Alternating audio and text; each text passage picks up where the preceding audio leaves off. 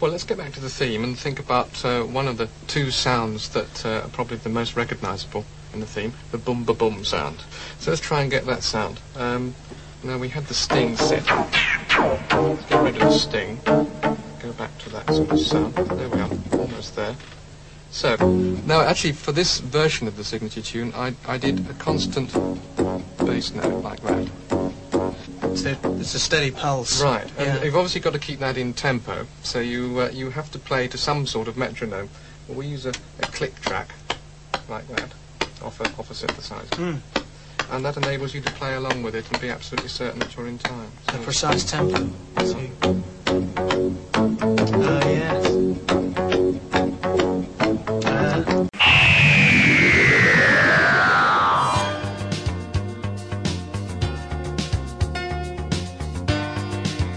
And coming up in this episode, feels different this time, we're talking about regeneration stories, epic or bravura fluff. And in a special musical segment, we talk about the best title themes. All this and more in Doctor Who. The complete menagerie. Almost.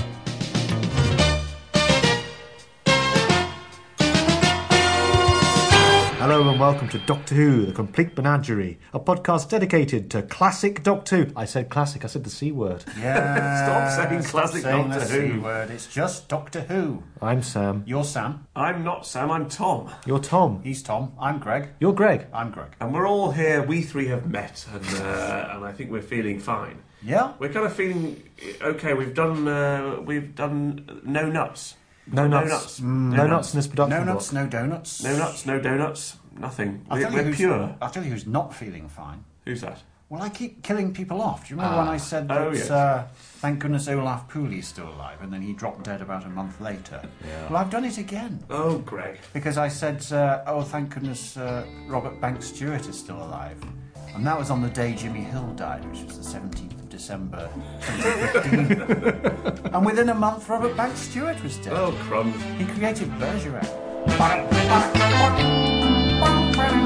Without Robert Banks Stewart, then, Samuel Payne wouldn't be the man he is today. No, it wouldn't exist. Well, Because you he was would- my father. No, well, he Don't- invented Bergerac. Whatever you do, don't mention Roger Moore. But no. Why not? Well, you might do. You might. Oh, I might kill him. Don't mention Roger Moore. Whatever I do, I won't. No. Tom, Yes. do you have a line for I us? do. Yes, I do. I do. Oh, hold on. Here we go. This is our usual guest spot where we have guessed the line. Yeah. So See what I did there? Guest spot. yes, we Guess seed a line. There's two lines. It's a conversation. Oh, okay. Okay. So character A Oh, gosh. says it would be different if I was a man, or I were a man. I should say. It would be different if I was a man, but I'm only a girl. Now, just a minute. There's nothing only about being a girl. Oh, it's a famous line, that It is one. rather, There's isn't nothing only about being a girl. Sarah Jane Smith, Yeah. isn't it? Yeah. I don't know Whereabouts I don't is it? know which story. Is it the invasion of the dinosaurs? It's not. You were close with Invasion de la Dinosaur. Oh, I know yeah, it's not- Time Warrior. No. No, I know which one. It's Monster and Peladon. It is.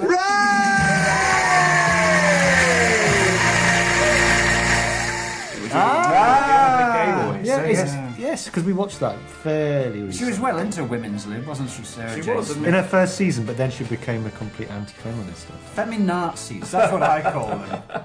Well, I'm all for a bit of feminism if it's anything like the two Ronnies.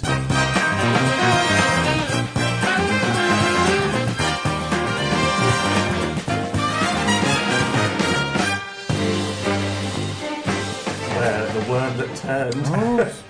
You remember that? Yes, Sam? I do. Yes, I do. That's what will happen if you're not careful. I'll happily open a door for a woman with a short haircut. Anything to make life easier. You really are a gentleman. Send them back, I say. So Brexit. Brexit. We had Yeah. considered doing a whole episode about Brexit, but since our last political episode where dust was flying and I became a pub bore, Yes. offending the Scotch and all sorts of other nations, we decided not to do that. But I just thought the monster is the monster of Peladon the one with the sort of the European. It's the miners' strikes. But what's the one where they all meet and there's a big delegation? That's Oh, the first one. Curse. Curse. Curse of Peladon. Oh, sorry, I got myself mixed up. But the Curse of Peladon was what I was thinking of as a sort of a tribute to Brexit, which may or may That's not. the best Well, story. no, I mean, Yes. now we're out of Europe. Donald Trump is president of America. Let's say China. China. China. China. China. China. China. China. China. China. China. And Jeremy Corbyn is... We're speaking a few weeks before this will air, so anything could happen. Anything could happen. We're speaking on the day that Ian Duncan Smith, him out of the Sunmakers, resigned. He's a lying, bald nothing to do with compassion. Odious of Everything to do with trying to look nicer than George Osborne in order to get rid of him so he doesn't become the Prime Minister. They used to call him the quiet man, but you call him the yes, that's his other nickname. Yes. Well, as I say, we're Ian not. Duncan Smith stands for So we're not going to talk too much about the politics. IDS. Sorry. But if you want a bit of if you're a bit confused about what's going on in Europe at the moment, go back and watch The Curse of Peladon. Not the monster, I apologise. The Curse of Peladon, and that'll sort it all out. Basically, it's David Troughton's in it. He is, and so is a massive penis. A penis in a cloak. Penis Are in you a talking cloak. about John Pertwee? That's it. We're going to go Very well. immediately into the Timelash, where we are talking about... Lovely warm place to be, the Timelash. I always say. Okay, we're going straight into the Timelash to talk about regeneration stories. Let's go. Oh, but it's all arranged. Maynard and I have important things to discuss. Yes, Doctor.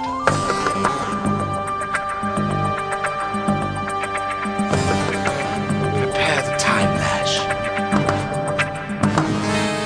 Regeneration stories, they're now a thing, aren't they? I don't want to talk about the are. news, but it's always a season finale, it's always a big deal in the new series. But back in the old days, such as the very first regeneration, Tom, Yes. I think it came almost mid-season. I don't know where in the season it came, and it wasn't really important back then No. where it came in the season. The very fact it happened was just so astonishing. I remember being a 5-year-old child back in 1960s. No, but it must have been pretty astonishing as a kid to see old Billy Hartnell regenerate. But that word regeneration didn't mean anything back then. Just transform, transmogrify, change his face into another. Shall we have a character. listen to what happened? Go on then. It's far from being all over.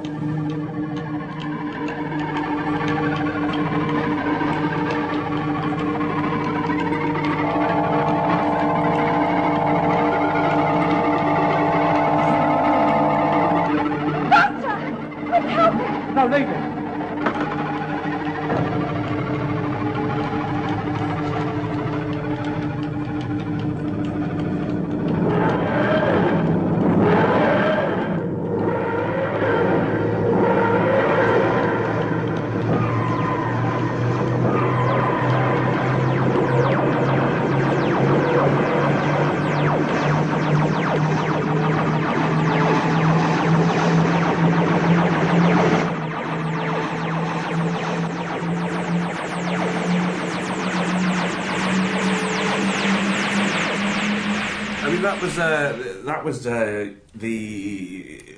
It was always in Doctor Who magazine when they sort of talked about, or in Peter Haining's books, which we reference a lot because that was kind of our access to the old That's Doctor Who. the time, because yeah, we the couldn't era. afford all the videos. Yes, the Bibles. But they always used to show those pictures of Hartnell's face and Troughton's face with a big sort of mouth like a fish like that. Yeah. And then so you didn't really know what sort of effect they used to get there. And you see the footage; it's not that bad, is It it? stands up well. It's not bad, but it always occurs to me, looking at just that locked-off shot of their faces together, that they've got very similar faces from that angle. Yeah. The only thing that seems to change is the eyebrows go slightly Well, dark. Patrick Troughton's a massive. People did Massive have similar eyebrows. faces in those days. It was because of the war. Yeah. It was powdered eggs what did it. Yes. Yes.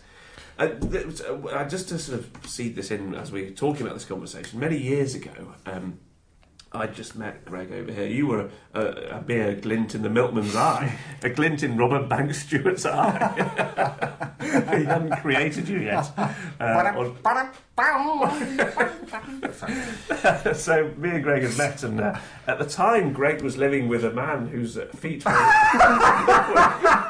bigger than each other. It's true. We mentioned this before, It's but true. his feet. He used I to think have to buy 2 pairs of shoes. Yeah, he was an awful man, wasn't he? I can't remember his name, but Stuart. yeah, no one liked him. Yeah, he was a bit It of was a bore. one of those people that a would be Guardian fine. reading bore. Yeah, would be fine to sort of meet work Fine or in something. small doses. But to live with a man with 1 foot bigger than the other, it was a painful experience. It was untenable. And he used to hog the shower. It was really quite appalling. So I met Greg and we had a couple of nights watching Doctor Who round at his house. And we watched Doctor Who together and we found this shared love.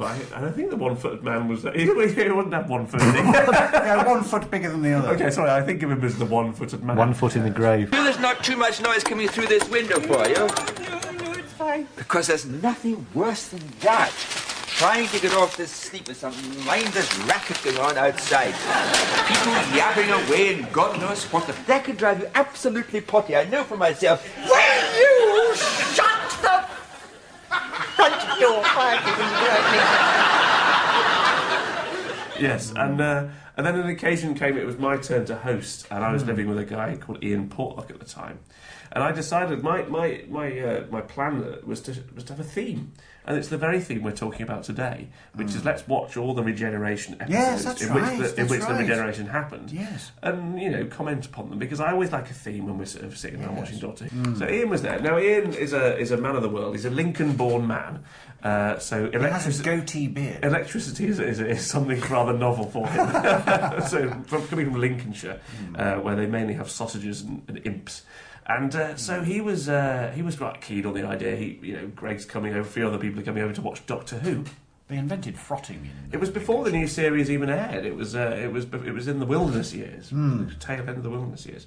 And I said, okay, we're going to start watching some Doctor Who. He's a man of the world, a bit slightly older than us.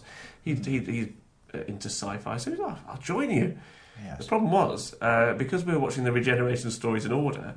He had to sit through 25 minutes of telesnaps and a soundtrack. It was like, so we're neither watching Doctor Who because it doesn't exist, and we can't hear it because you're nattering all the way through it. So this isn't really very pleasurable. So he sloped up to the pub, I think. He did. And left us to it. So those first couple don't exist, and that was a bit of a problem for us. Well, it's a bit weird, isn't it? It's like you were saying earlier. It sort of happens mid-season. Because is it the Smugglers and then the 10th Planet? The first two stories of season 4. Jean-Marc Loffisher knows, Tom. Because they didn't start the new season with the new Doctor. No. And then Patrick Troughton came in. Look, no, it was at the very beginning of the 4th season. We had, So odd, isn't it? As you say, the Smugglers, the 10th Planet, but such is life. And I think the sad thing about poor old Hartnell is diminishing returns in his last couple of stories because he's barely in them. I think he has a holiday, doesn't he, in episode he was 3? so ill. He was ill. He was poorly, wasn't he? I think the last actual footage we have of him is not even in episode 3, it's in episode 2 of the 10th Planet, where he just buggers off somewhere to have a lie down. And then episode 3, none of him at all. And then episode 4, he appears at the end to regenerate. As a story, it doesn't exist, does it? Episode 4 doesn't. No, so what's our general feeling on the story itself? I can't really remember. It's your typical base under siege Cyberman story. It's Jerry. I mean, it introduces the Cybermen. It's Jerry Davis. Is it the first Cyberman Yes. story? Yes, Well, that's it quite is. exciting, isn't it? Yeah, it is, yeah. And they were the hissy It is in they retrospect. were the hissy Cybermen, they were the cloth faces. Which Cloth was, We are the Cybermen. Yes, it they, was talk pretty like, rubbish. they talk like that, you know. Yes, camp Cybermen. Very camp. There's a lovely bit where Mick Craze kills one of them, doesn't he? And then he feels quite guilty about it. Yeah, he has a bit of a It's moment. a nice little character moment. And it's set in 1986. Turn on to the new season of entertainment on BBC One. Doctor Who returns, only to find he's on trial. Would it be too much to ask what all this is about? The Colin Baker era. Yeah. No wonder they regenerated it. So it's very hard to really talk about it. It doesn't exist. So, it was what it was, but it was astonishing. They had to do it. They had no choice. It was either cancel the show or bring in another actor. But what I think is dangerous about it was the fact that they brought in another actor who wasn't... They could have brought in... They couldn't have brought in Peter Cushing, but they could have done something like that and got an just actor got a similar to do sort of thing, yeah. a William Hartnell impression. Yeah, I'm so glad they didn't. I'm so glad they didn't. Because it never works. It's like James Bond when it went from Connery to Lazenby, who was a cut-price Connery, and you think that doesn't work. Don't mention Roger Moore. Oh, Roger Moore. He's going to die within 3 weeks. Roger Moore does something completely different. He does. And that's why it works. Patrick Troughton did something completely different. That's why that worked. And good on him. I think Patrick Troughton was wonderful and great that he did that. flipping forward to the War Games, they really wanted to. That was 10 episodes, wasn't it? Yeah, well... Do you think that the whole thing was gearing up to his regeneration? I don't know much about it. Inevitably, they knew that Patrick was going to leave at the end. But was of the that whole season. story written in that? I don't think so. It was. It's a 10-parter. It was supposed to be two other stories. Yeah. It was supposed to be a regeneration story. They wrote at the it end. over a weekend, Mac Hulk and Terry Dix. The communist Macron. Yeah, they had to really crank those episodes out. But do you know what? I mean, War Games, written over a weekend, it's really good, actually. I like it. But it's two really good authors who are sharing an episode each. And the thing is, that last episode isn't the resolution of that story. This is the difference. That last episode is a self-contained... Yeah. We're going to try and escape the situation, but I'm going to end up meeting the Time Lords at the end of it. And it's really exciting, because it's not really a regeneration story. It's a returning home story, where he's forced to regenerate. Should we listen to that final speech that he makes? It's lovely. I like it. Now then, what about me? We have accepted your plea that there is evil in the universe that must be fought, and that you still have a part to play in that battle. What do you mean, that you're going to let me go free? Not entirely. We have noted your particular interest in the planet Earth. The frequency of your visits must have given you special knowledge of that world and its problems.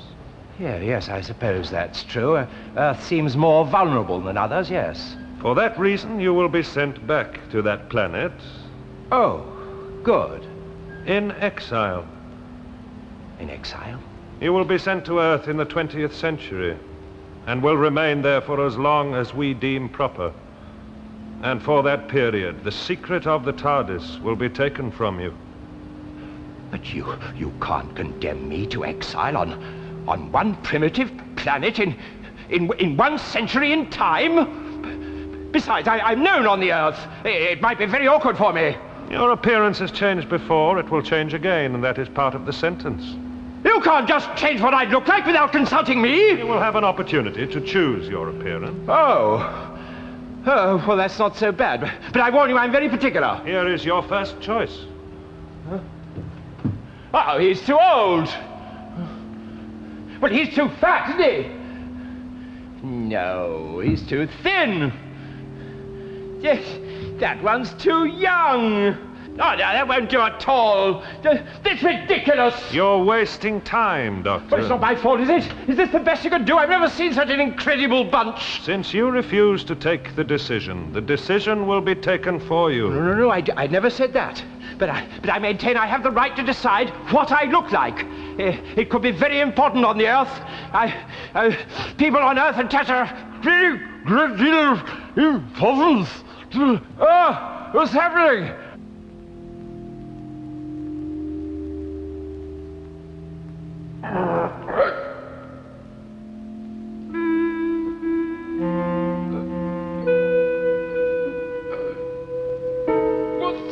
What's happened? The time has come for you to change your appearance, Doctor, and begin your exile. Is this some sort of joke? No, I refuse to be treated in... What are you doing?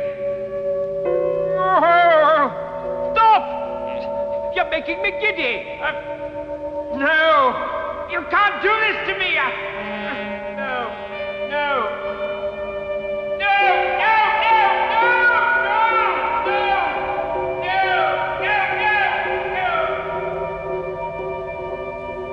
So, we don't see the new Doctor. That's wonderful, though, isn't it? That's a perfect slice of late 60s esoterica. Psychedelia. That's it, yeah, esoterica, psychedelia.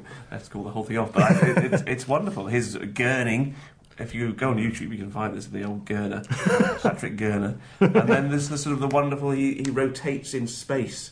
And that's how is that how it ends? Is that how the episode ends? That's how it ends. They narrowed it down, though, didn't they? I mean, Patrick Troughton kept saying, no, that one's too fat. No, that one's too thin. Yeah, that's nice. No, that one was born in the 1930s. So you end up... It could only be John Pertwee. I like the fact that he's actually performing the regeneration, though, because he goes, people put a great deal of importance. Yeah, so he's what I like about that is that they're doing something different. So they're not saying, okay, this is how Hartnell went off because he was a bit ill. You know, the character became ill and that popped his clogs and became someone new. And Troughton it was forced upon him by Bernard Horsfall. Exactly, and I do think Gulliver, and I do think that was the last time anything interesting was done with regeneration. It was maybe the Logopolis perhaps, but it was essentially the same thing. The Doctor dies like a human would die, but doesn't die. That's very different. That's kind of like, let's do something completely different and use it as a punishment. And it's not done as a death necessarily. It's just like, right, we're going to change your face. And you get to choose it. Yes, wonderful. Maybe it's less sinister that way. It's more weird though, isn't it? Definitely. Yeah. It's more. I think that's very sinister. The way they leave that for it. Like, what's going to happen to the Doctor? It's wonderful. There's a cliffhanger. And Doctor Who comes back as John Pertwee in colour. In colour. Yeah, in colour. Yeah, it's a weird thing though, because it's a very clear 1969 black and white Doctor Who. Last Doctor. You can't really time it better than that, can you? 1970 colour, new Doctor. That's it. This is really them cancelling the old show and everything to do with it, and bringing back a new show called Doctor Who. Really? Yeah, because it was so different. Looking at that was symptomatic of the Troughton era. Just lots of wacky. You would never stuff. have had that. That would never have happened to John Pertwee. No. It was very earthbound. It was gritty. It was meant to be sort of more realistic. Yes. But that was that last shot really sums up the Troughton era for me. That sort of weirdness, that surrealism that they could get away with, like things like the Mind Rob we talked about, and the Celestial Toymaker. Obviously, that's Hartnell, but still the 60s zaniness. Troughton was a much more into the 60s vibe, wasn't he? I guess he was a bit zany and all the rest of it. Whereas John Pertwee played it pretty straight. I mean, that was back then, back in the 60s to 70. I mean, nowadays another decade comes along and you barely notice. I know. I mean, it's 2016 now. I know. I didn't even realise until it feels just like the late 90s. It feels like fashions changed. Oh, I just had this shirt for 15 years. Nothing's changed since the late 90s. I mean, the last big one was the Millennium, but nothing really changed much. That was all. Well, there was the Millennium Bug. Yeah, I was in bed. I was being sick all morning on New Year's Day. I think that was the Millennium Bug. So there was a sense of something building. I was in a Vicar's garage for the Millennium. Oh, that might be the year after. What did you do for the? I can't even remember what I did for the Millennium. Genuinely, I think I was ill in bed. I mean, I wasn't just making a silly joke. I was ill in bed. Sam, you were a slip of a boy. I was at a rave, which was Jersey. horrible, and I never want to think about it. What I was doing. But you know what? They got the year wrong. I mean, I knew it at the time because I was studying classics, but there was no year zero. They went from 1 BC to 1 AD. So the real millennium ought to have been at the end of year 2000, not 2000, 2000, going into 2001. That was the real millennium, because that's the end of 2,000 years. I refuse to celebrate it. Good for you. Well, let's go from Pertwee to with the War Games, we really felt there was something building in a very, very epic story. Yes. It was elongated, and then the last episode really was a runaround for TARDIS crew, and then bye-bye everybody. Yeah. That's a good point, because even the companions don't carry over, do they? It's no. entirely new. It's a reboot, as they call it these days. Yeah. It's a real, what you call a soft reboot. You keep the show and the name, but everything else is completely different. With Pertwee, he really had a send-off story, didn't he? They really did. They really went for it big style. They pandered him. It was a bit much, actually. And was it laid on too thick? Oh, yeah. And it wasn't a very good story. No. Let's play it and see what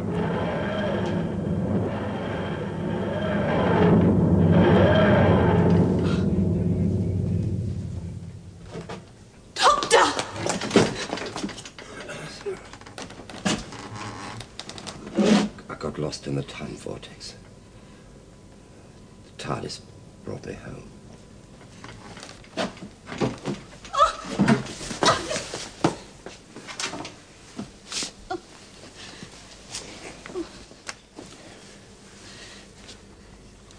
Oh, Doctor, why did you have to go back? I had to face my fear, Sarah.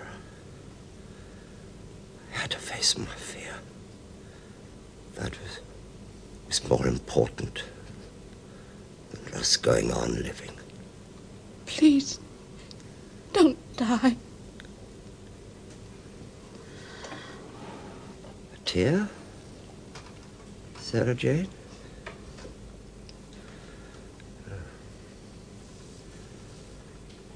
No, don't cry. While there's life,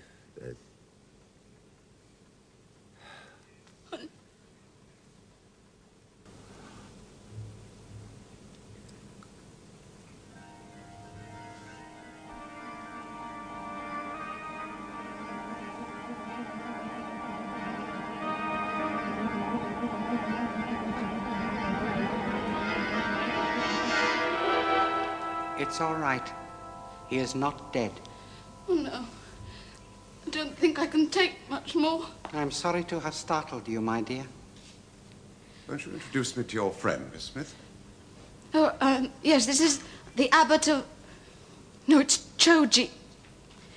I mean, it looks like Choji, but it is really Campo Rinpoche. I think. Thank you.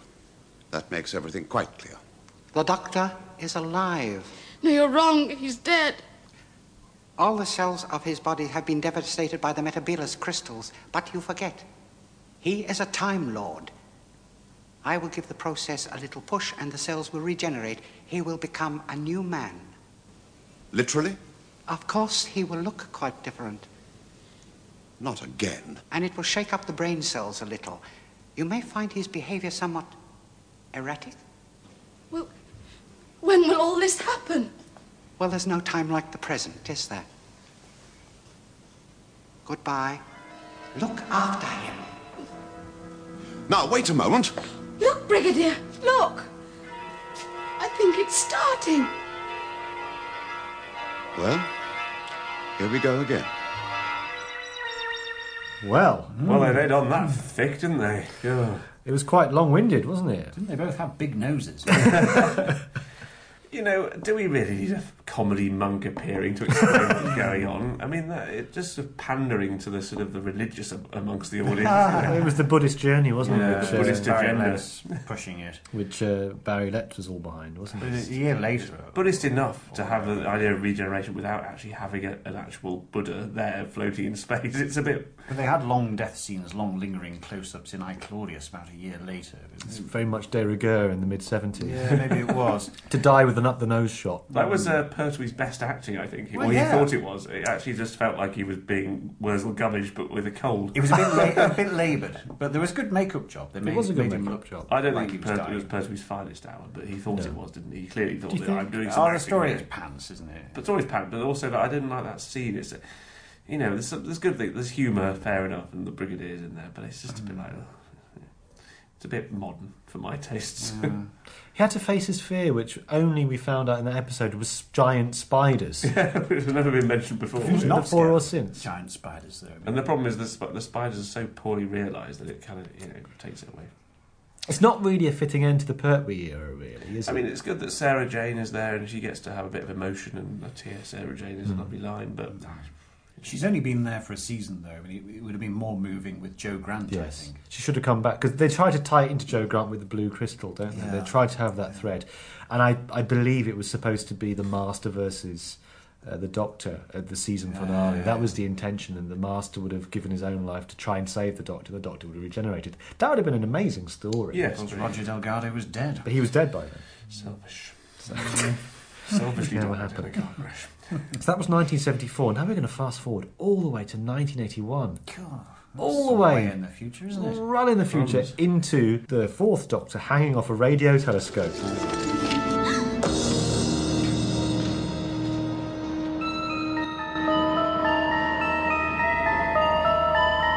Predictable as ever, Doctor.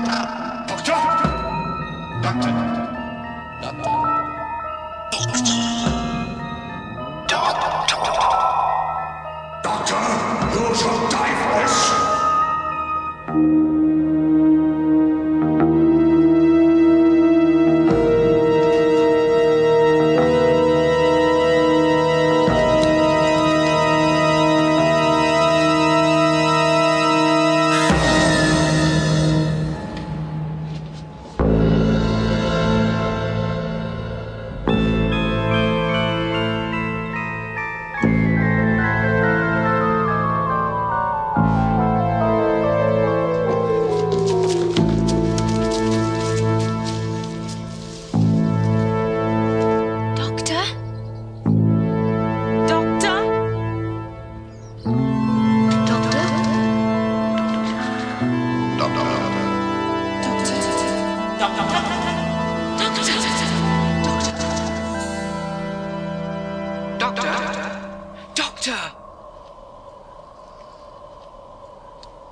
It's the end. But the moment has been prepared for. Watcher.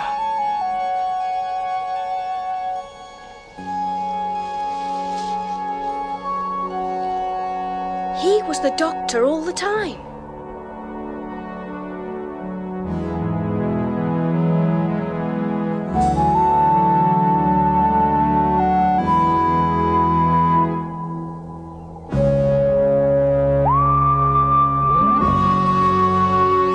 Tom. Well, yes, that's one of the Janes here in a nutshell, isn't it? It is, isn't it? Yeah. You know, if in doubt, just show some old footage of people saying "doctor." You know, it's turgid. I think it's a really sad regeneration sequence for the wrong reasons. In that you've got this great Doctor, possibly the greatest Doctor there's ever been, surrounded by people he doesn't care about. Young kids going, "Doctor, Doctor," and you can even tell in Tom's eyes, I'm not bothered about leaving this show at all. No, I mean, he doesn't really put any effort into that. But also, if someone fell off a big, I don't know, their body would be in a state. It wouldn't be just lying there. Who. I know, but, you know, Super Who. But I prefer it to John Pertwee's regeneration, because John Pertwee overplays it. He goes for the pincer pauses. Yeah. It's long, it's drawn out, and you think, oh, come on, spit the line out, John. You know, get on with it. Just die, will you? Just die. Compared to that, John Pertwee's is much more preferable, but both of them are long-winded and dreary. Yeah, but I mean, I like the way that Tom just sort of, once they say "Doctor, Doctor, Doctor," he gives a little smile. He raises his arm, says the end, fine, but it's just what's around it, all that annoying. Like, why would you show a picture of bloody Bruce Purchase from Pirate Planet? Who cares about him? That's for the fans. This is the John Nathan exactly. Turner It's era. for the fans. It's like the VHS. No one remembers him. Yeah. He was just a shouty Burke in the couple of series before.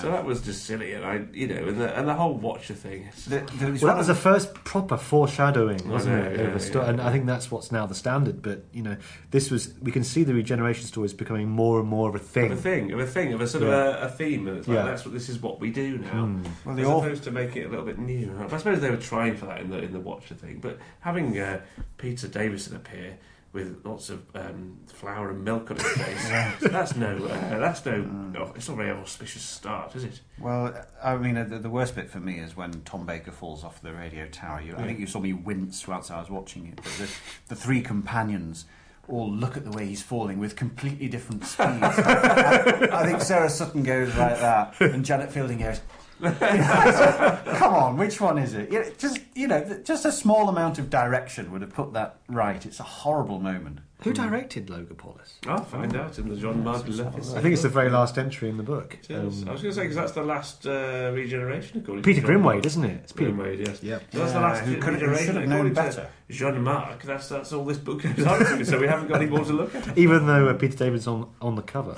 Yes, it doesn't even mention David, so I suppose he wasn't. The wet vet. The wet. Do you think people said? Did people know? People knew, didn't they? All creatures. But a lot of people would have not known that that's who he was turning into, and have just gone, oh, as you say, Greg, it's the wet vet. Yes. Doesn't he have a doughy face there at the end? It's all flabby, isn't it? Yeah, I think he's got like flour and milk on it. Someone's made it literally on Davison's face. And his hair's the natural colour before it was highlighted as Doctor Who. So his hair is actually brown rather than blonde in there. Well, here's an interesting excerpt from the Doctor Who Handbook, which is Tom Baker's special volume, and it says, on his least favourite story, looking back on it, I'd have to say my last one, Logopolis. I remember not liking the final shot because I was leaving by then. I remember I wanted to be gone. I remember thinking the shot wasn't particularly heroic or witty, and they recorded it straight from above with me lying flat. It was very difficult to be heroic in that situation because to do that, I'd have to have been at least able to get up on one elbow. But it had to be that way because they wanted to do that dreary old reverse shot of me looking into a circle of faces. Yes. Well, I agree. He's right. They were stealing the shot anyway, from a film. It was all right for them, but not for me, and I remember I went away with that slight niggling disappointment. I can still remember the shot after all these years. I didn't like the images. It wasn't heroic enough. No, it wasn't. It wasn't right. I think he's nailed it there. It's a damp squib. It was just a damp squib. And just silly. The whole they do that these days. It's a damp squib.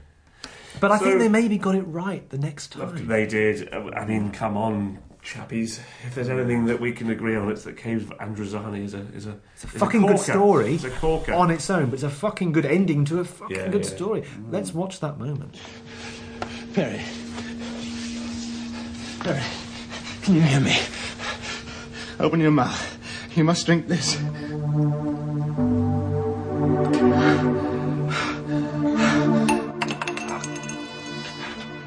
Is this death?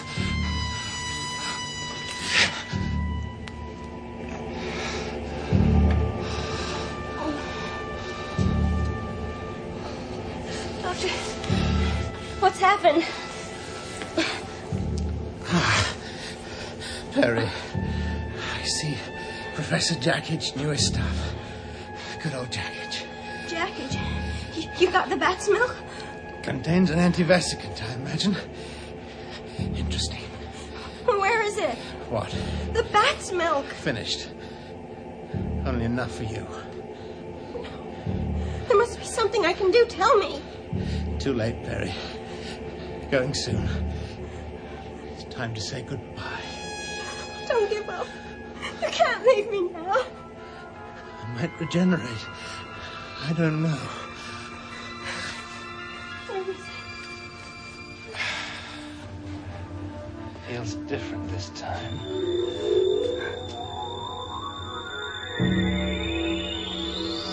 What was it you always told me, Doctor? Braveheart? You must survive. Too many of your enemies would delight in your death, Doctor. Braveheart?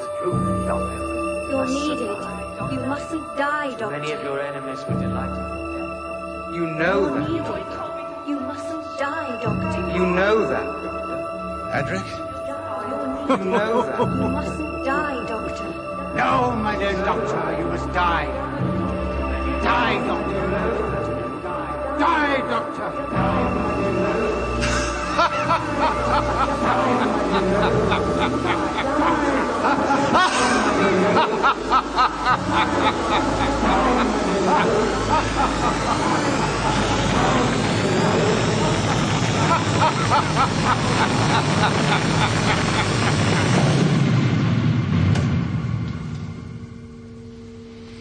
Doctor? You're expecting someone else? I... That's 3 eyes in one breath. Makes you sound a rather egotistical young lady. What's happened? Change, my dear. And it seems not a moment too soon. Well, that was all going terribly well until they had those annoying faces looming around them, which seems to be the de rigueur. But they basically did everything that Tom Baker wanted: a heroic moment, a good final bit of speech, and a sort of he goes away with his dignity intact. Then they stick on the shit. But he's dead by then, so it's all right. I think it's fantastic, though, generally, because it's off the back of a really good story, which is just finished. And effectively, your hero actually dies at the end. You know, Peter's doctor. But he dies for a good cause. I remember it being broadcast as well. I mean, I wasn't old enough to remember the others being broadcast, but I do remember that being broadcast. And, it affected me as a kid. I was very sad to see Peter Davidson go on to do... he was off to work with Graham Crowden on a very peculiar practice. And here we were, champion. Lumbered with Colin Baker. I remember that episode going out and I wasn't too happy. Did you know it was going to happen? I suppose you didn't at that age. I don't think I did, actually, no. I'd been about 5. Yeah, I'd have been 5. Yeah. So, I don't remember what it was about. But this new guy was there called Doctor Who, and me not like he. Feels different this time.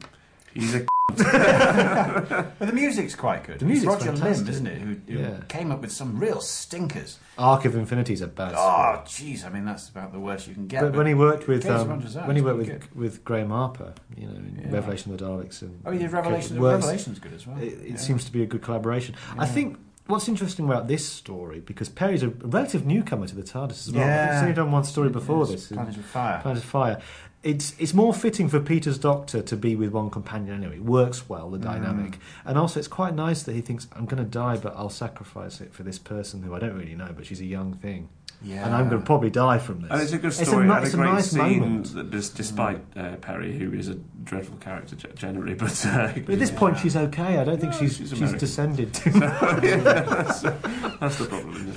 But you know, and then he becomes old Colin Baker and all, and that's the last regeneration. That's the last one we have. That's the last one in the classic series. Yeah, that's it. Generally, there is one they try to do. We can watch Time in the Rani if we want to. Well, we're going to watch that. Well, there could have been a Colin Baker regeneration scene, but he refused to do it. He didn't want to go back for it. Not surprisingly, of course, after he was treated badly. He was treated badly, and after he left Doctor Who, I mean, his acting career dried up a little bit. And a friend of mine said that he actually worked part time in a bookshop for a while. He was on an episode of Come Dine With Me. I remember that. They went in and they were looking for a book, and they found the book, and it was, $4.99 or whatever. They only had a £10 note. It was The Twin Dilemma by Eric Saywood. And it was Colin Baker, not just some fat old man. Well, they went up to pay for it, and they saw that it was Colin Baker, who'd just recently been Doctor Who, and they were completely awestruck. Really? My God, it's Colin Baker. Weren't you Doctor Who? And this is when Sylvester McCoy was on the screen, and they were that flabbergasted that they just handed the book to him, and he put it in the bag, and took a £10 note of it, and then they went to walk out of the shop, and he called them back. Haven't you forgotten something? He said, "What? Change, my dear." Oh, gee. You had us going, though. You had us going. Oh, we feel hooked, don't we? Samuel Payne was chewing his knuckles. He was alive with a story. He can't get away with this. Change, my dear. And it seems not a moment too soon.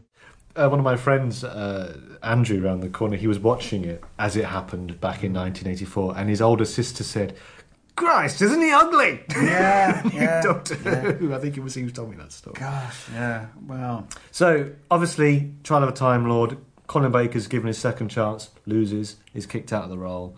They reboot the show. Carrot juice, and we're brought back for Time in the Rani with this.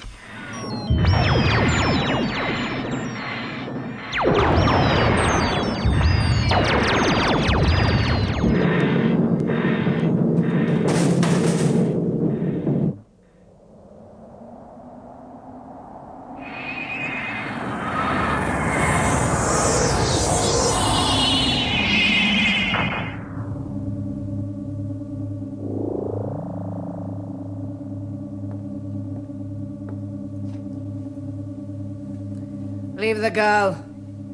It's the man I want. Take him to my laboratory.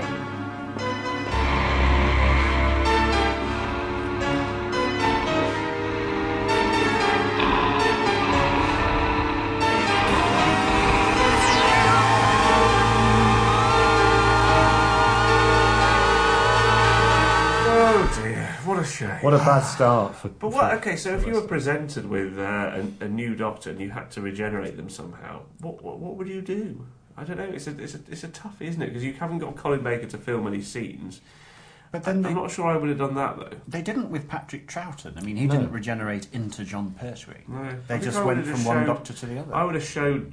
It would have started with Sylvester McCoy, and then he would have told the story of how it happened. Yeah, and then you wouldn't have seen it, but you would have worked backwards, perhaps. That would have been clever, wouldn't it? Even if you get to the stage of thinking, we're going to do this, but then you've got your new leading actor in the old actor's costume with a Harpo Marx blonde wig on, lying on the floor. So you should surely sort of think, hang on a minute, there's probably a better way of doing this. Couldn't you do something with the existing companion, with Mel, to sort of set it up? I don't know, do something. She's the only bridging influence in the whole show, and they didn't use have some it. lines or something, just to sort of say, "Oh, Doctor, have more, have the TARDIS exploding," or In the novel, he hits his head on the console, doesn't he? But Mel is fine. I mean, the TARDIS lands on that planet with a rainbow. On a rainbow. They're really pushing the gay agenda. Sexual Leave the girl. It's the man I want. That is really, isn't it? Super camp. Yeah. I think we've probably that was it. Come to the conclusion here that regeneration stories aren't really that important. People the stories think they themselves are. aren't. No. And the moment's very important. The moment of it happening is very memorable to a child. I think. It's sometimes a bit like New Year's Eve, isn't it? You build up to a. You set yourself up for a fail, don't you? It's always a damp squib, and the best way is just to enjoy the moment. Yes. Don't build up to something that you expect to be amazing. Just enjoy the moment. And if you're not enjoying the moment, as my Auntie Vanessa used to say, give it up. And on that bombshell, Did she used to say that? we're going to move back into the music segment, which we haven't done for a long time. The music segment. I love the music segment. Where we're going to be discussing title themes. Johann Sebastian.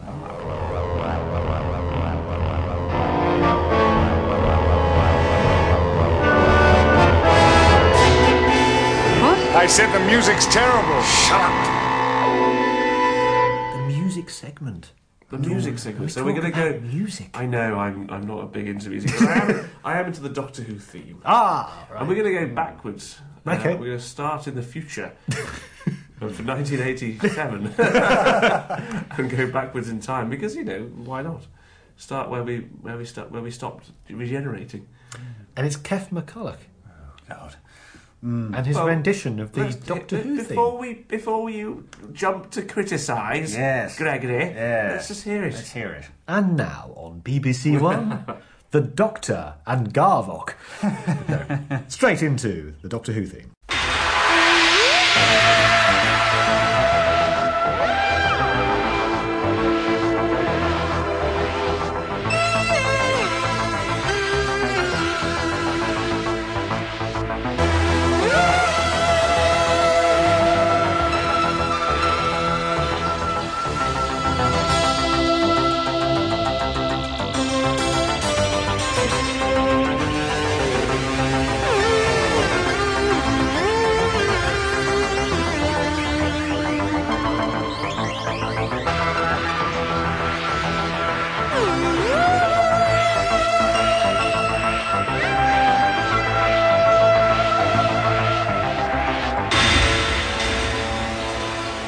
Now that's what I call music. 1987. We're all dancing away. We were dancing like we've had the dancing imp put it up our bottoms, but I love it. I actually really like it. I really like it. I hate it. I'll tell you why I like it, and it's because that's the first Doctor Who I watched. Oh, well, there we So go. we weren't a Doctor Who family. We didn't watch the Colin Baker era. Who did? I did. I know you did. I did. But most people in right mind didn't.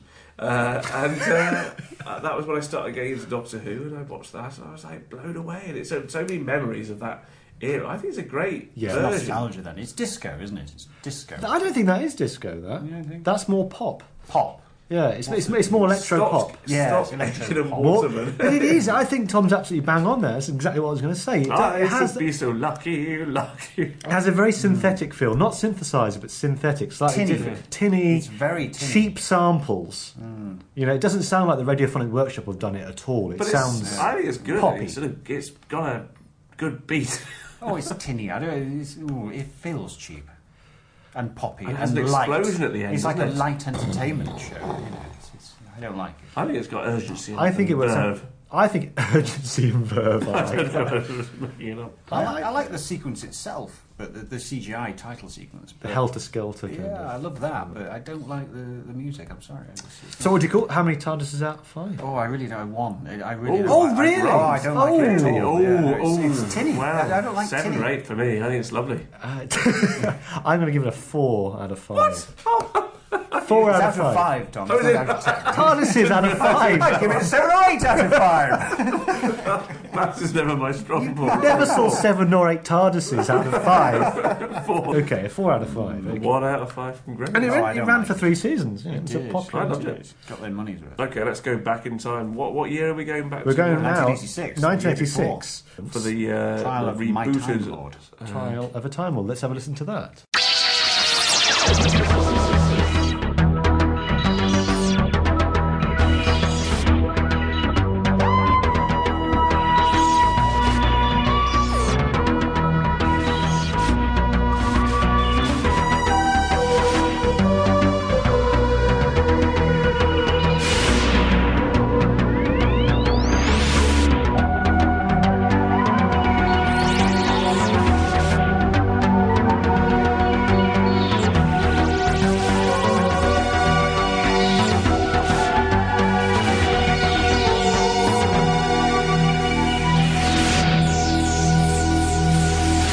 Wow, 1986. And that was a Dominic Glynn. Dominic Glynn's rendition. It's often much maligned, but I love it. It's the Doctor Who theme in a minor key. It's the minor key, and also it's the doesn't original key that it was originally written in. That's what it's supposed to be. You being a music fan, you'll know about these things. Being into Kraftwerk and Roger Delgado and all the other musicians. Yes. That didn't work for me. Why not? Especially towards the end. It sort of has like a crying child. It's supposed to be quite and it goes sad on for too long. Right. That sort of wow. I find maybe that's just the what we just played. I don't know, but.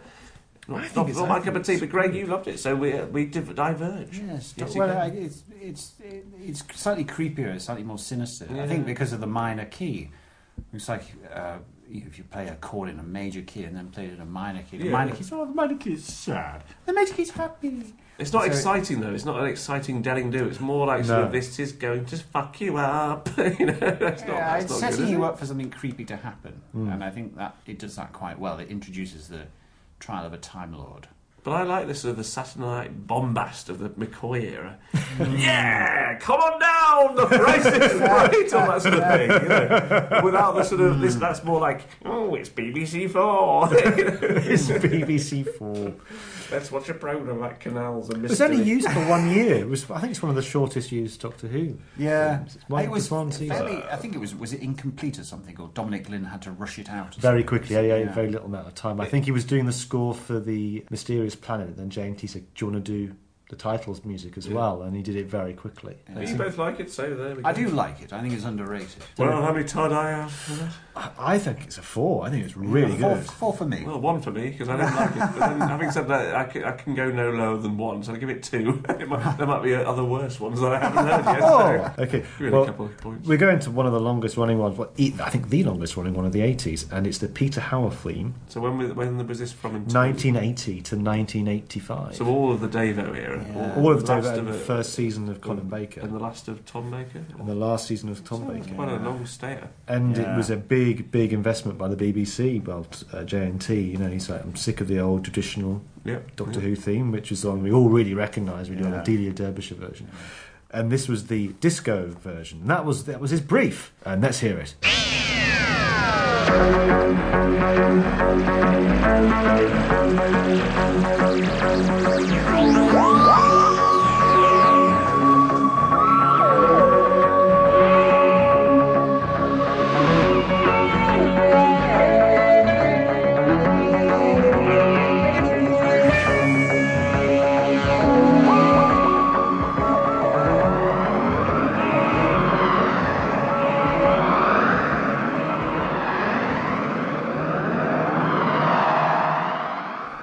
This is before Peter Howell got the role of Joey in Bread.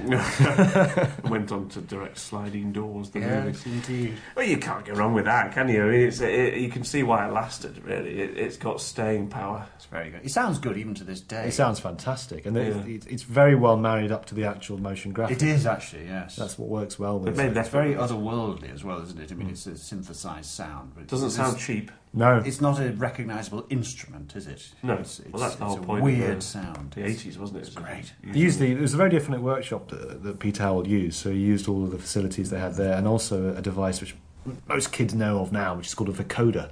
Yeah. So when you speak into a machine, it comes out in the key of the notes you're playing on the machine. They've all got vocoders now in the school playgrounds. Oh, really? yeah. But it is quite disco. It is quite a disco theme, isn't it? Yeah. But it's also mysterious. It sets up something that it's exciting. What's going to happen intriguing. Now, sort of thing. And sometimes something like Time Flight. Actually, the titles are the best bit about it. They've got the most mystery. They've got the most intrigue, and then it's all downhill from the title sequence. Yeah. No, I like that. Good. I think it's one of the best. I'd probably give that 5 TARDISes out. I would agree. I love it. 5. Yeah, I love it. That's the one I remember as a child. Yeah. There's a huge amount of nostalgia. Yeah, and because it was used so much, you kind of just it's like, oh yeah, that's the Doctor Who theme. Yes, it's definitive for me. Well, now we're going to go back to the mid-70s, and it's the Tom Baker era.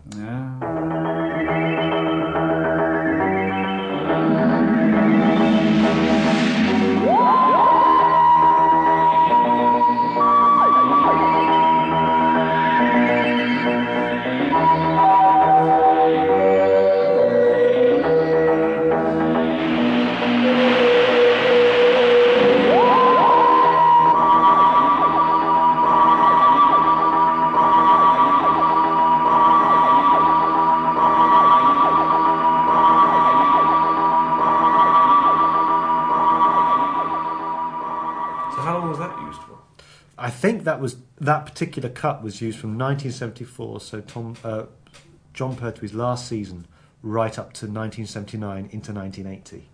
Yeah. And who did the arrangement for that? I think it was Delia Derbyshire with Brian Hodgson. Okay. It just makes you think of the era, doesn't it? And that was the era where we had the classics like Weng Chiang and Brain and Morbius and all the stuff we've talked about endlessly. But so you can't help but have warm feelings about it. It's not like the Colin Baker or the Sylvester McCoy era, which is not exactly a classic era of who, if we can call it that. But so it's fine. It's great. It's sort of I don't know. They're all great, aren't they? For me, it doesn't have as much mystery as the Peter Howell version. What, you mean the one we just heard? Yeah. But it's more. There's more. You can sort of recognise instruments. You can sort of see people play. Oh, that's certainly true. It's more traditionally put together. It's a bass or something. For sure. I don't know. I'm not a musician, but what it is. But it does sound more earthy, real. It does, yes. Which it's I a like. solid piece of work. And I just automatically prefer that sort of music to what the previous one. So.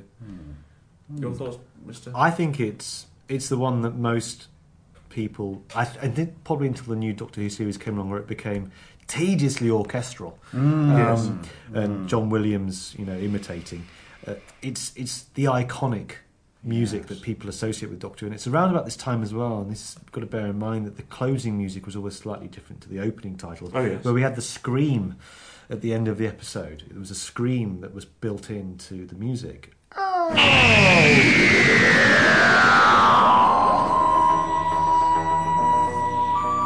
I think it's the definitive version. I don't think it gets any better than this. I'd give it 5 TARDISes out of 5. It's a beautiful piece of work. I'm being on 4 again, just I'm hedging my bets just to see what comes up. Yes. Well, I'd give it 4 because I love it, but not quite as much as the Peter Howell version. But again, I think nostalgia is a key to the... Absolutely. Right, absolutely right. Yeah, you're right. Okay, let's move on. So now we're travelling back to the John Pertwee era in 1970.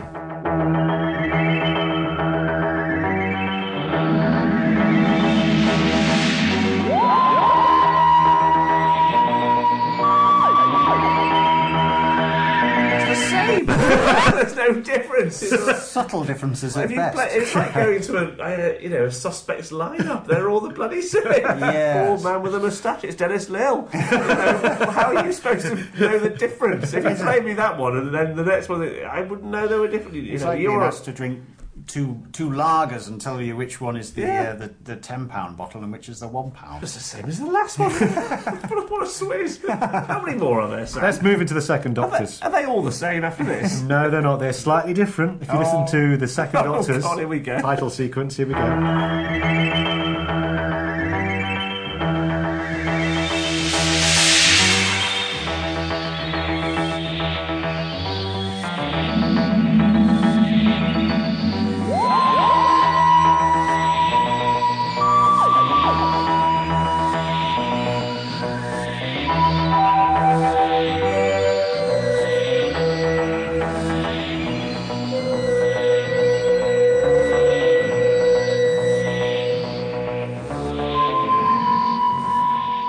There's a middle 8. Yes, we all like the middle 8. The 8 bars that you have in a break of music. Was that not? Does that exist at the end of this episode, or is that the start? At the start and the ending, and we lost it in the 70s. When did we lose it? In the 70s. I like the middle 8. It's beautiful. I was going to say that sounds pretty much the same again, but someone's just dropped a tea tray about 5 seconds in. But, whoops, sorry, love, sorry, dear. Are you recording? Sorry. Well, keep it in. Sounds great. I'll go and get some more tea then, shall I? There's more distortion on it. There is, yes. With the sound. The actual... But when that middle 8 starts, and I've heard people talk about the middle 8, it's only the reason I realised what it was. It just fills you with joy, doesn't it? It's the upbeat moment. Bow, bada, bow. Bow, bow, bow, bada, bow. It's just that's the sort of triumphant bit that we all love. And I didn't realise it didn't exist in the 70s. What happened to it in the 80s? Did it ever come back? Yes, it was put into Peter Howell's version, I believe. Oh, well, there we go. But only at the end, I think. At the end of end titles. The end title. Well, I suppose the title music is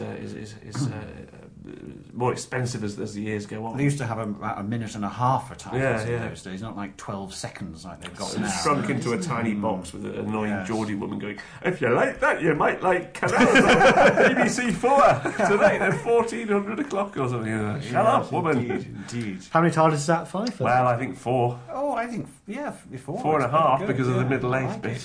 I'm going to give it 4. Yeah. It was 4, and then he went, that bit, and it was like, way! Yeah. 4.5. Yeah, it's really good. Now we're going back to 1963, the original. So this is the title. original. So this is the one we all music. like. This is the very, very beginning.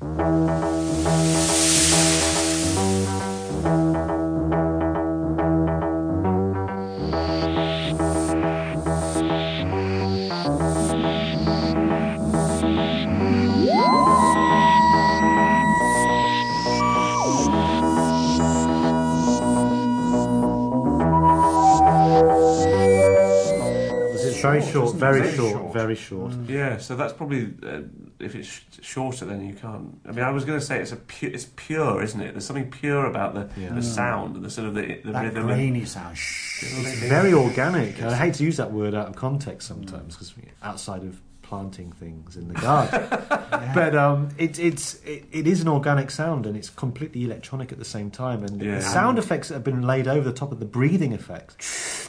Yeah, it's ethereal as well. It's very odd. It's just odd. Yes, considering how theme music was written at the time, it's not like anything else at all. It's a very otherworldly sound, and I think they captured that extremely well. It's the definitive version. I mean, it's like I've said that about 6 times. That is the definitive version.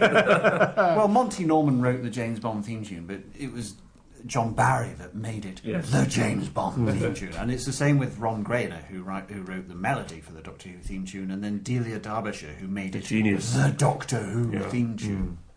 And the genius of Delia Derbyshire is in evidence there, I think. And it works particularly well again with the motion graphics that they put together. Yes. It really is. It's almost perfect. I mean, somebody's compared it to the Good Vibrations by the Beach Boys. It's almost so perfect you can't change it from that version. She works so well. They do. They do, you have to, because people are fickle and get bored, so they need to have change. To, I think it's great. I think it's a 5 TARDISes out of 5. Yeah, you can't deny that. You can't knock it. But the whole idea of orchestrating something that ought to be a very ethereal sound, I mean, the orchestration is instantly evocative of classical music and of years gone by. It should be the last thing that the Doctor Who theme tune is. Well, there is a version available of the Ron Grainer theme tune, which has been arranged, presumably as they think he expected it to sound. Right. Okay. And here it is.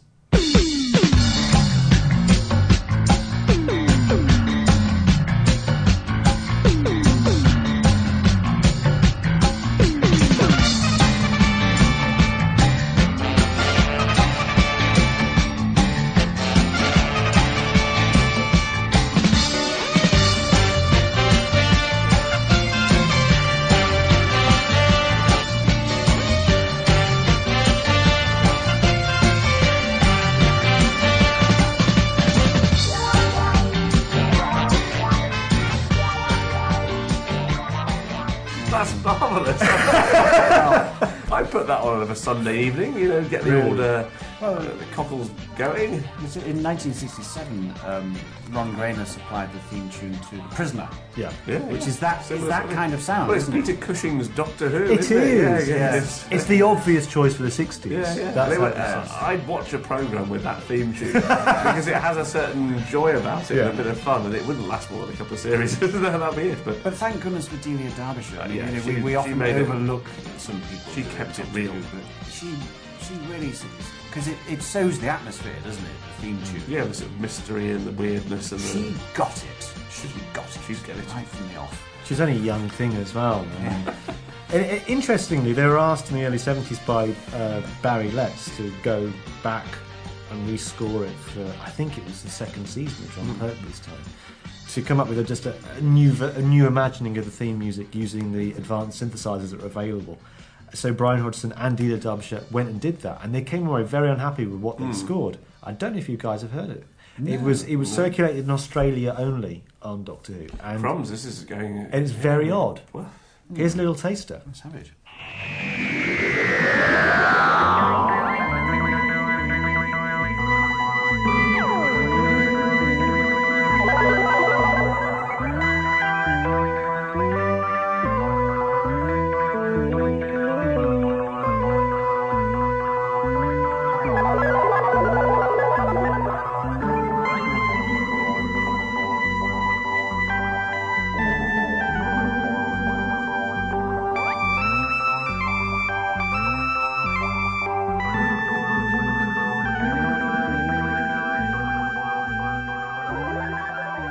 Physically wretch. It's awful. Sorry, did Ian Levine do it? It makes you feel all antsy. Sorry, am I wrong? It makes you want to just vomit and then have a shower. Apparently he performed on the Delaware organ. It was awful. Boingy, boingy, boingy, but it's very twee. No one liked it. It's like John Pertwee's The Noodle Doodle Man, you know. I'm the Noodle Doodle Man. Yes, the Noodle Doodle Man. I take spaghetti and I doodle cars and boats and stars and threes and lots of shapes like these. I'm the Noodle Doodle Man. I'm glad I polluted our lugholes with that. Yuck. So do we all have a favourite each? Come on. Peter Howell. Peter Howell. I think it must have been the second one that had that middle 8 in it, just because... Patrick Chapman. Yeah. Just because that was so triumphant. You feel so alive when that happens. Yeah. And it was basically the old theme, but with a little bit more, wasn't it? Yeah. Mine's Peter Howell. I think it's fantastic, and I love that neon early 80s. It's fantastic. Yeah. It's so iconic for me. It's great stuff. So but it's just a great piece of music anyway. It is. All the versions are fantastic. It's one of the best things. My Desert Island Discs would be those 7 pieces of music. And then Benny Hill, Ernie the fastest... Was that Benny Hill? Who was he? Ernie the fastest milkman in the land. Yes. In the West. That was Benny Hill. Benny Hill, wasn't Yeah, it? so that. Ernie. Mine would be MacArthur Park by Richard Harris. Great song about damp pastry. So we've gone. We've started in 1963. We've gone way up to the end of Doctor Who 1989, and we've come back again to 1963. Time travel this afternoon. Noodle noodles come, of course. In love behind tomato sauce, you'll love my recipe for snacks or lunch or tea. Heinz noodle noodles, yum, yum, yum. Food's never been such fun. Yum, yum. IF stands for index file.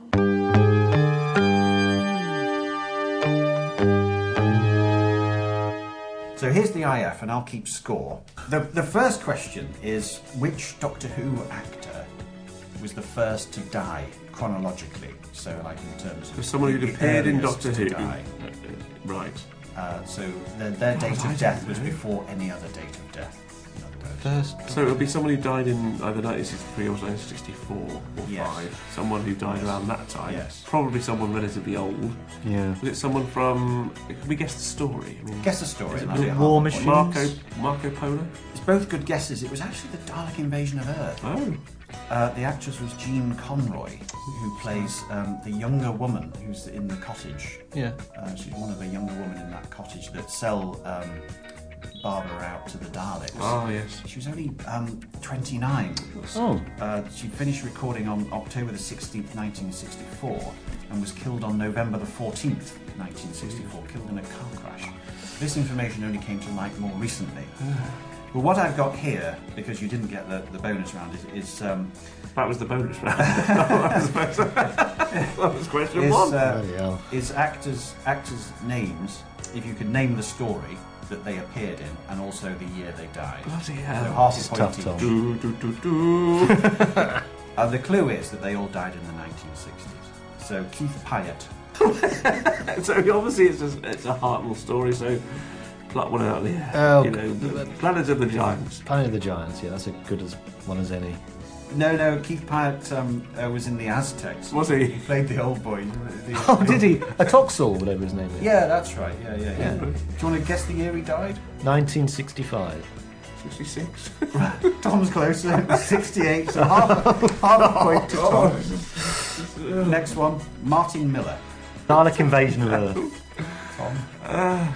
We said it before. Oh, Planet of the Giants. No. It was Marco Polo. Guess which character he played in Marco Polo? Quite an important character. Marco Polo. Was it the guy with the moustache and the sword? No, he played Kublai Khan. Fair enough. Guess which year he died? 1966. 69. Tom's got it! Yeah! 69, so a full point for that. Okay, next. Jack Cunningham. That rings a bell, but I should know that one. The Myth Makers? No. It was the Reign of Terror. Do you want to guess which character he played in the Reign of Terror? No. I have no idea. He played the guard, the prison guard. Oh my god! The drunken guy. But is he like of the Carry On films? I think he might have been, actually, yeah. Do you want to guess the year he died? No. 71? 68. It was 67, so half a point. Okay, so close. Sam there. You might get this one, actually, because it's a story we were talking about before. Michael Peake. Dalek Invasion of Earth? No. The Chase? It was the Romans. Oh. Do you remember the bald Oh, the fatty guy. Oh, the slave trader. Yes. Yes, we talked about him before, Yeah. He died in the 60s, didn't he? Yeah, which year? 68? 69. 67. Well done, Tom. Tom's running away with it. Well, finally, Jack Bly. Oh. So he would be in the... The Smugglers? Yeah! You deserve a bottle of champagne for that. What year did he die? 1968. 67.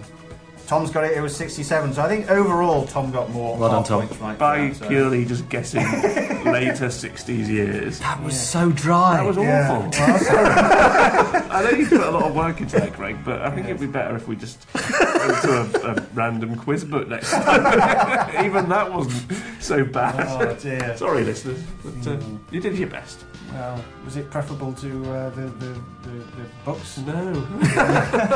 And what we're hearing in the background is a lovely rendition of the Doctor Who theme by Kev McCulloch called the Latin version. Oh, it's lully. Which was used in Doctor Who The Years tapes. Yes. But is made more famous for being the theme tune of Doctor Who The Complete Menagerie. Almost. We'll see you next time. Oh, I hope so. For exciting adventure in the world of Doctor Who with Greg. Oh. And me, Sam. Cheerio. Stay tuned.